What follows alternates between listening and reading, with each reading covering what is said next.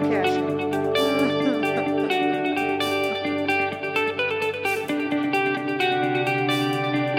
This is it. It's time for the Where Is It Now Geocaching podcast, where you can escape the muggles in your life for almost, but not quite, 30 minutes. This podcast is sponsored by the 4-State Geocaching Society and was recorded at Digital Planet Studios near Joplin, Missouri. Now let's welcome our host, Where Is It Now? Hey, good morning, everybody. It's time for the Where Is It Now Geocaching podcast. This is episode number 80. How exciting. Now, I know I say that every week, but it's because every week I'm excited. Don't believe me? I just raced home, and by home, I mean from an hour and a half away, because I wanted to come out and record the podcast. I also wanted a cup of coffee really bad. And the two of the things I can do at Digital Planet Studios is record podcast and drink coffee. I have lots of coffee. I was just in Springfield, Missouri, and I went to an RV show. Now, it was an RV and camper show, and you're probably asking yourself, why did you go to a camper show? You already have a camper. I know, but you know what? The disease is strong within this one. And I was thinking, maybe I want to go and look at bigger campers. Now, I bought my camper based solely on the thing that I wanted a camper that I could pull behind me while I was geocaching, not just pull it somewhere, park it, and go geocaching. And so my camper's small enough that I can seriously drive through cemeteries with it. I can go on back roads, and anywhere my car can go, my camper can go. However, it's pretty small when it comes time to set up camp for the night. What it's good at is sleeping. And when it's warmer out, that outdoor kitchen rocks. It's no problem. Having a fold-up chair, sit outside listening to the outdoor speakers, not a problem. What is a problem was that trip where it was 9 degrees below zero in Iowa and Minnesota, and getting out to make a cup of coffee was a hardship. And the other thing that's really been kind of weighing heavy on my mind is that it's hard to record a podcast inside the camper. Now, I've been telling myself the last 4 or 5 trips, I'm going to record a podcast in the camper. Guess what? Not one time have I recorded a podcast in the camper. I've lugged all the gear with me. I've got a mixer. I've got 2 laptops, a PC and a MacBook. I've got microphones. I have everything I need to make it happen. But in my camper, you have 2 choices when you're inside. One is you're sitting on the couch, or it's pulled out into a bed and it's no longer a couch. Excuse me, big drink of coffee. Man, it's so good. Well, when I'm out camping, I've got it pulled out into a bed. And so I don't really have a way to both sleep and record without moving things around. Now, it would take me 4 or 5 minutes to get things from a bed to a couch or vice versa. I don't have a good excuse other than the fact I haven't done it. So it's been on my mind that if I had a little bit bigger camper that had a table in it, like a dinette or something like that, then I would have room to actually record the podcast. The other thing that's been on my mind, even though I have never prepared a meal in my outdoor kitchen, all I even carry with me is coffee. I have 2 coffee pots. Don't ask me, and coffee, and I have some instant oatmeal and a bowl. And I have a microwave I could use, but no, I've never used it yet. But I've had it on my mind that I need an indoor kitchen, and I do need to make my coffee indoors when it's freezing outside. And the truth is, it really, in a bigger camper, Why would you want to go outside to make coffee or to cook oatmeal? Why wouldn't you want to be inside? Well, with all these things that I want, I give up one of the main things that I need, and that's being able to geocache in the camper. I went and looked at new trailers today, and it was pretty amazing, and like anything, you start out thinking, "This would be good enough," and then before you know it, you're looking at things that are way too big and too fancy and too expensive. But I did calm myself down and come up with 2 or 3 possibilities. The thing is, once I move from what I have, which is basically a little bit larger teardrop type camper, once I move up from that to the next biggest size, it's really a difference in size. Now, what's funny is mine is 109 inches long. That's the length of my camper. And the model, it's a Sunray, so they actually name their models after the inches. There's a 109, a 129, which I saw for the first time today, a 139, and a 149. And then you get into the bigger ones that I can't remember the names of them, but I think a 17W Classic or something, who knows? But once you leave the one I have, you are getting into a wider, taller camper. Now that's a problem when you're geocaching. One of the things that my original things was I wanted to make sure that I didn't get anything that was so tall that it would hit branches or things when I was out in the woods.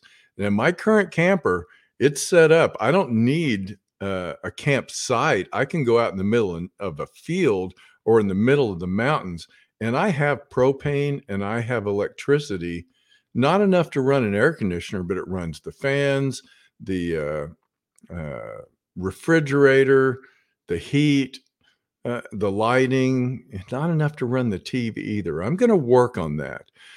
But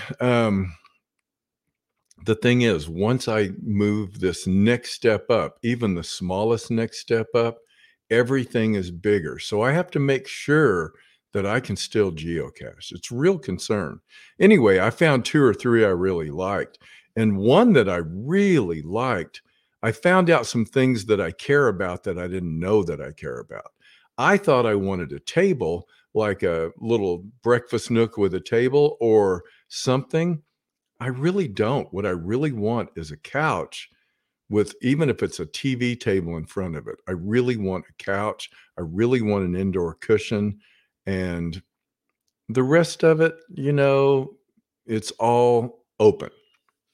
But having looked at these campers that would have all been a good improvement for me, I was excited about all of them. I found 3 or 4 that will work for me. And I made a connection, and I'm going to drive. It's about a 2-hour drive from Joplin, where I live. And I can go, and they said they would take mine as a trade-in. They didn't say how much, but it is a brand that they represent.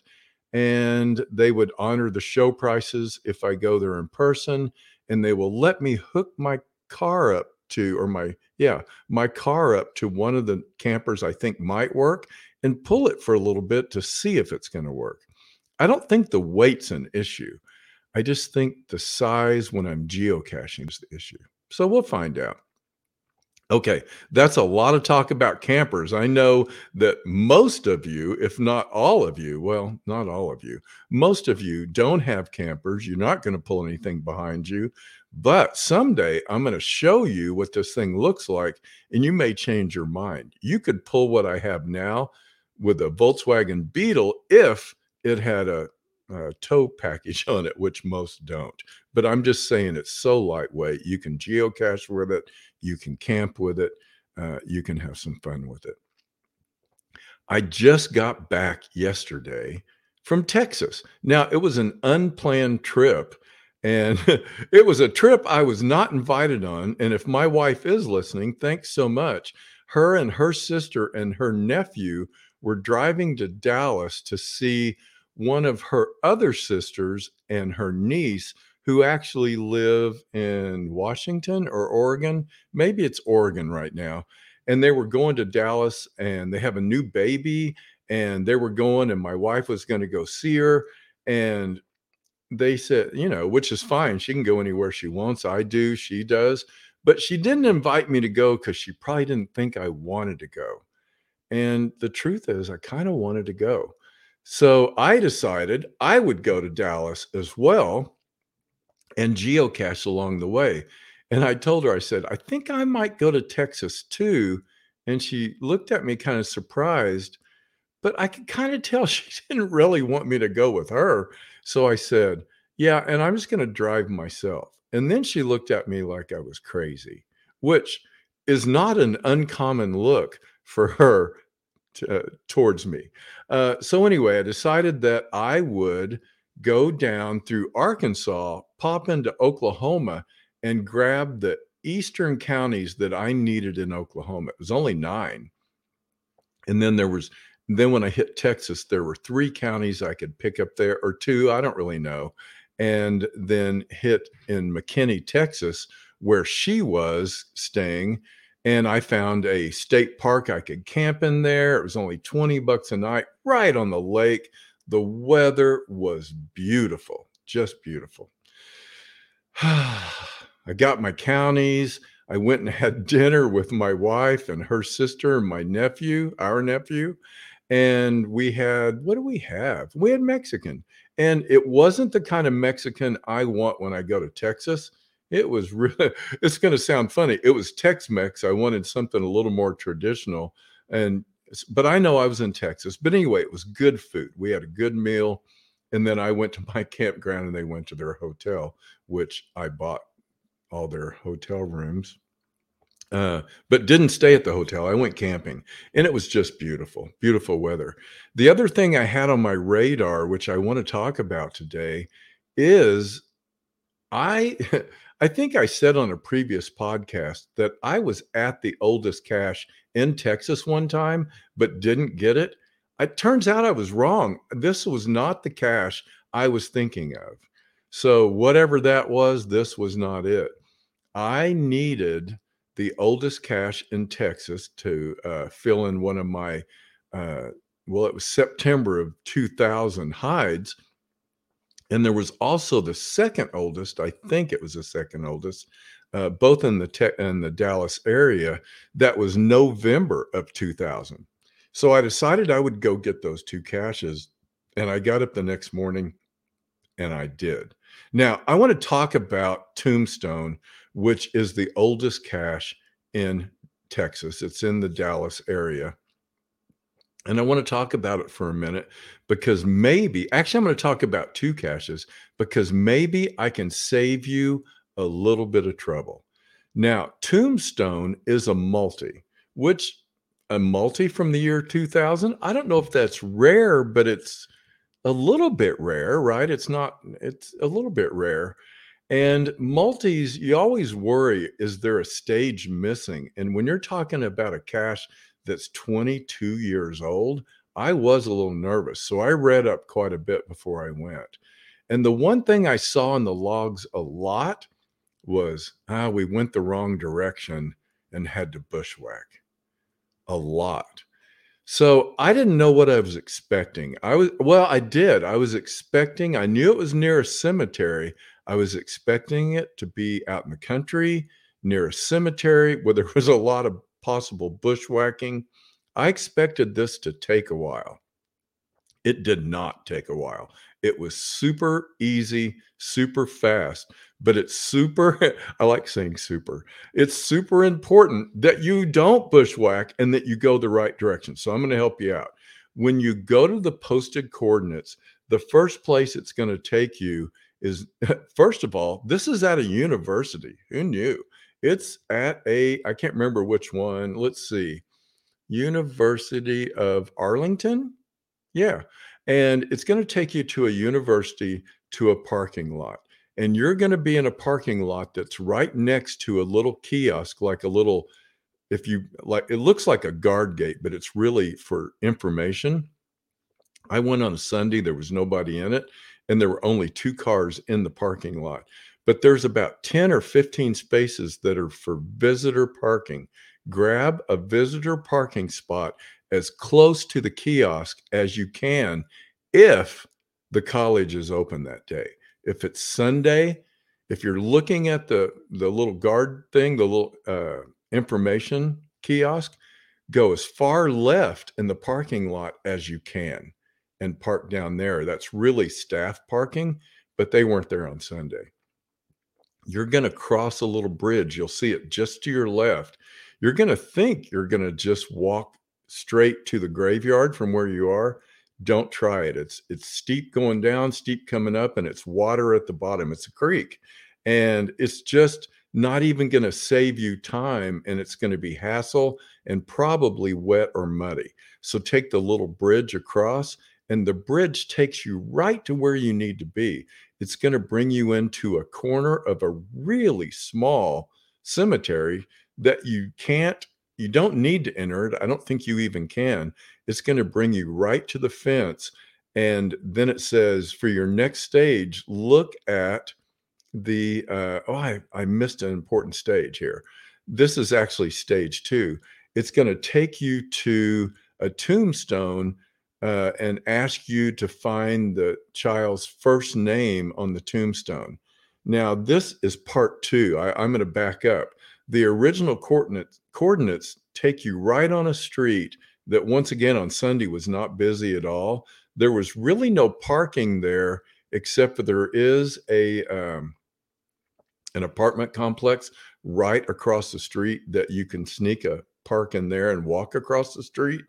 But it's funny. I went and looked at that. It's like a little memorial. It's a little, I don't know how to, it's a plaque. And you need the first name of the coach off this plaque. That's number 1 that you need. And number 2, you need the first name of the child at the cemetery. And those 2 things are going to you can do it in the field. You don't need to solve this at home. You don't need to go back to your car. Once you have those 2 first names, it's going to give you all the extra coordinates you need to fill out the waypoint and walk right to the cache. Now, I could save you some time and just tell you, you don't even need those. Here's the most important advice I can give you about this cache, other than the parking and don't walk through the creek. Counterclockwise. Go counterclockwise. Now, I come from this information having reached out to the person that found it right before me, asking for advice, and they pointed this out heavily to me, and it was the smartest thing of all.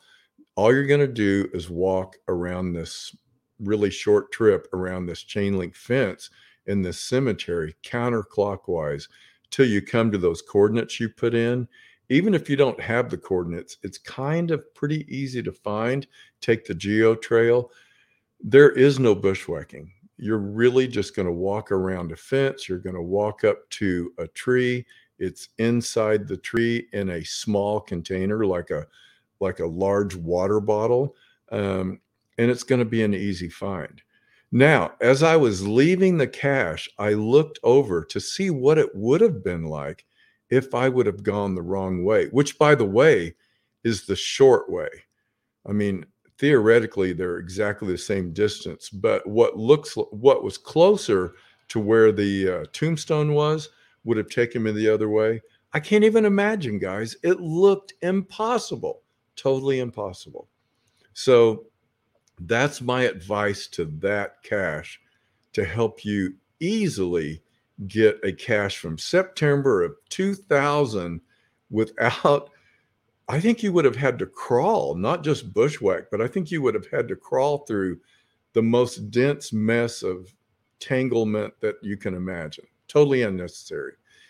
The second cache I want to talk to you about, also in the Dallas area, is called Not a Walk in the Park. And I think it's called that because there's a cache hidden in October of 2000 called A Walk in the Park. But this one is not a walk in the park. And I went there because I needed September for Tombstone, but I also needed November for this cache. I didn't happen to need October. I already had that month, so I didn't go after that one, but not a walk in the park. So here's the thing you need to know. If you follow the directions to where it wants to take you and then go further down a road, it's a paved road that says you're in a neighborhood, you're in neighborhoods, and it looks like the cache is off in the woods, but it looks like it's behind these houses. And you'll be asking yourself, should I park on the street and cut in between these houses, maybe through their yards? Not necessary and not helpful. Just keep going down the road that says no throughfare or not a through street or some sort of dead end. And you come to a place where there's a parking area and it's actually a conservation area or a park. It's something owned by the US government that was made for people to use, to either hike on, lots of bike riders, a really cool place. You're going to park there. There's room for 4 or 5 cars, and there's a little walkway leading you right into a trail. You'll know that you're in the right place. As soon as you walk in the trail, let me save you time the first time on this cache and tell you, take the first left. Naturally, you don't know which way you want to go. You don't know where these trails are going to go. If you don't take the first left, then take the second left. I don't think any other options are good options, but I don't know. I took the second left going down, which was fine. They both get you to where you want to go. And I took what would have been the first left coming back, which did seem a little bit shorter. You're looking as the crows flies of 0.2 of a mile. This is a very short hike, okay? And it's very heavily ridden by mountain bikers. So you need to be on guard and ready to step aside at a moment's notice because they're coming and they're coming fast, and it's narrow and it's not dangerous for us. It's dangerous for them. So for their safety, be ready to step off fast because they can't swerve without hitting a tree on either side. Just keep walking, keep walking, keep walking. And eventually you're going to come to a little bridge that crosses over a creek. Now, you may be tempted to go across this creek before you come to this bridge. That's why I say I'm saving you. I guess that's number 2. Number 1, take the first left. Number 2, take it all the way till there's a little bridge that crosses the creek. Remember to watch out for these bikers. As soon as you cross the creek, just come up, just get out of people's way. And there's a little place where 3 paths intersect. You're actually walking south, I believe, as you cross this creek. There's a path that goes on south, there's one that goes east, and there's one that goes west.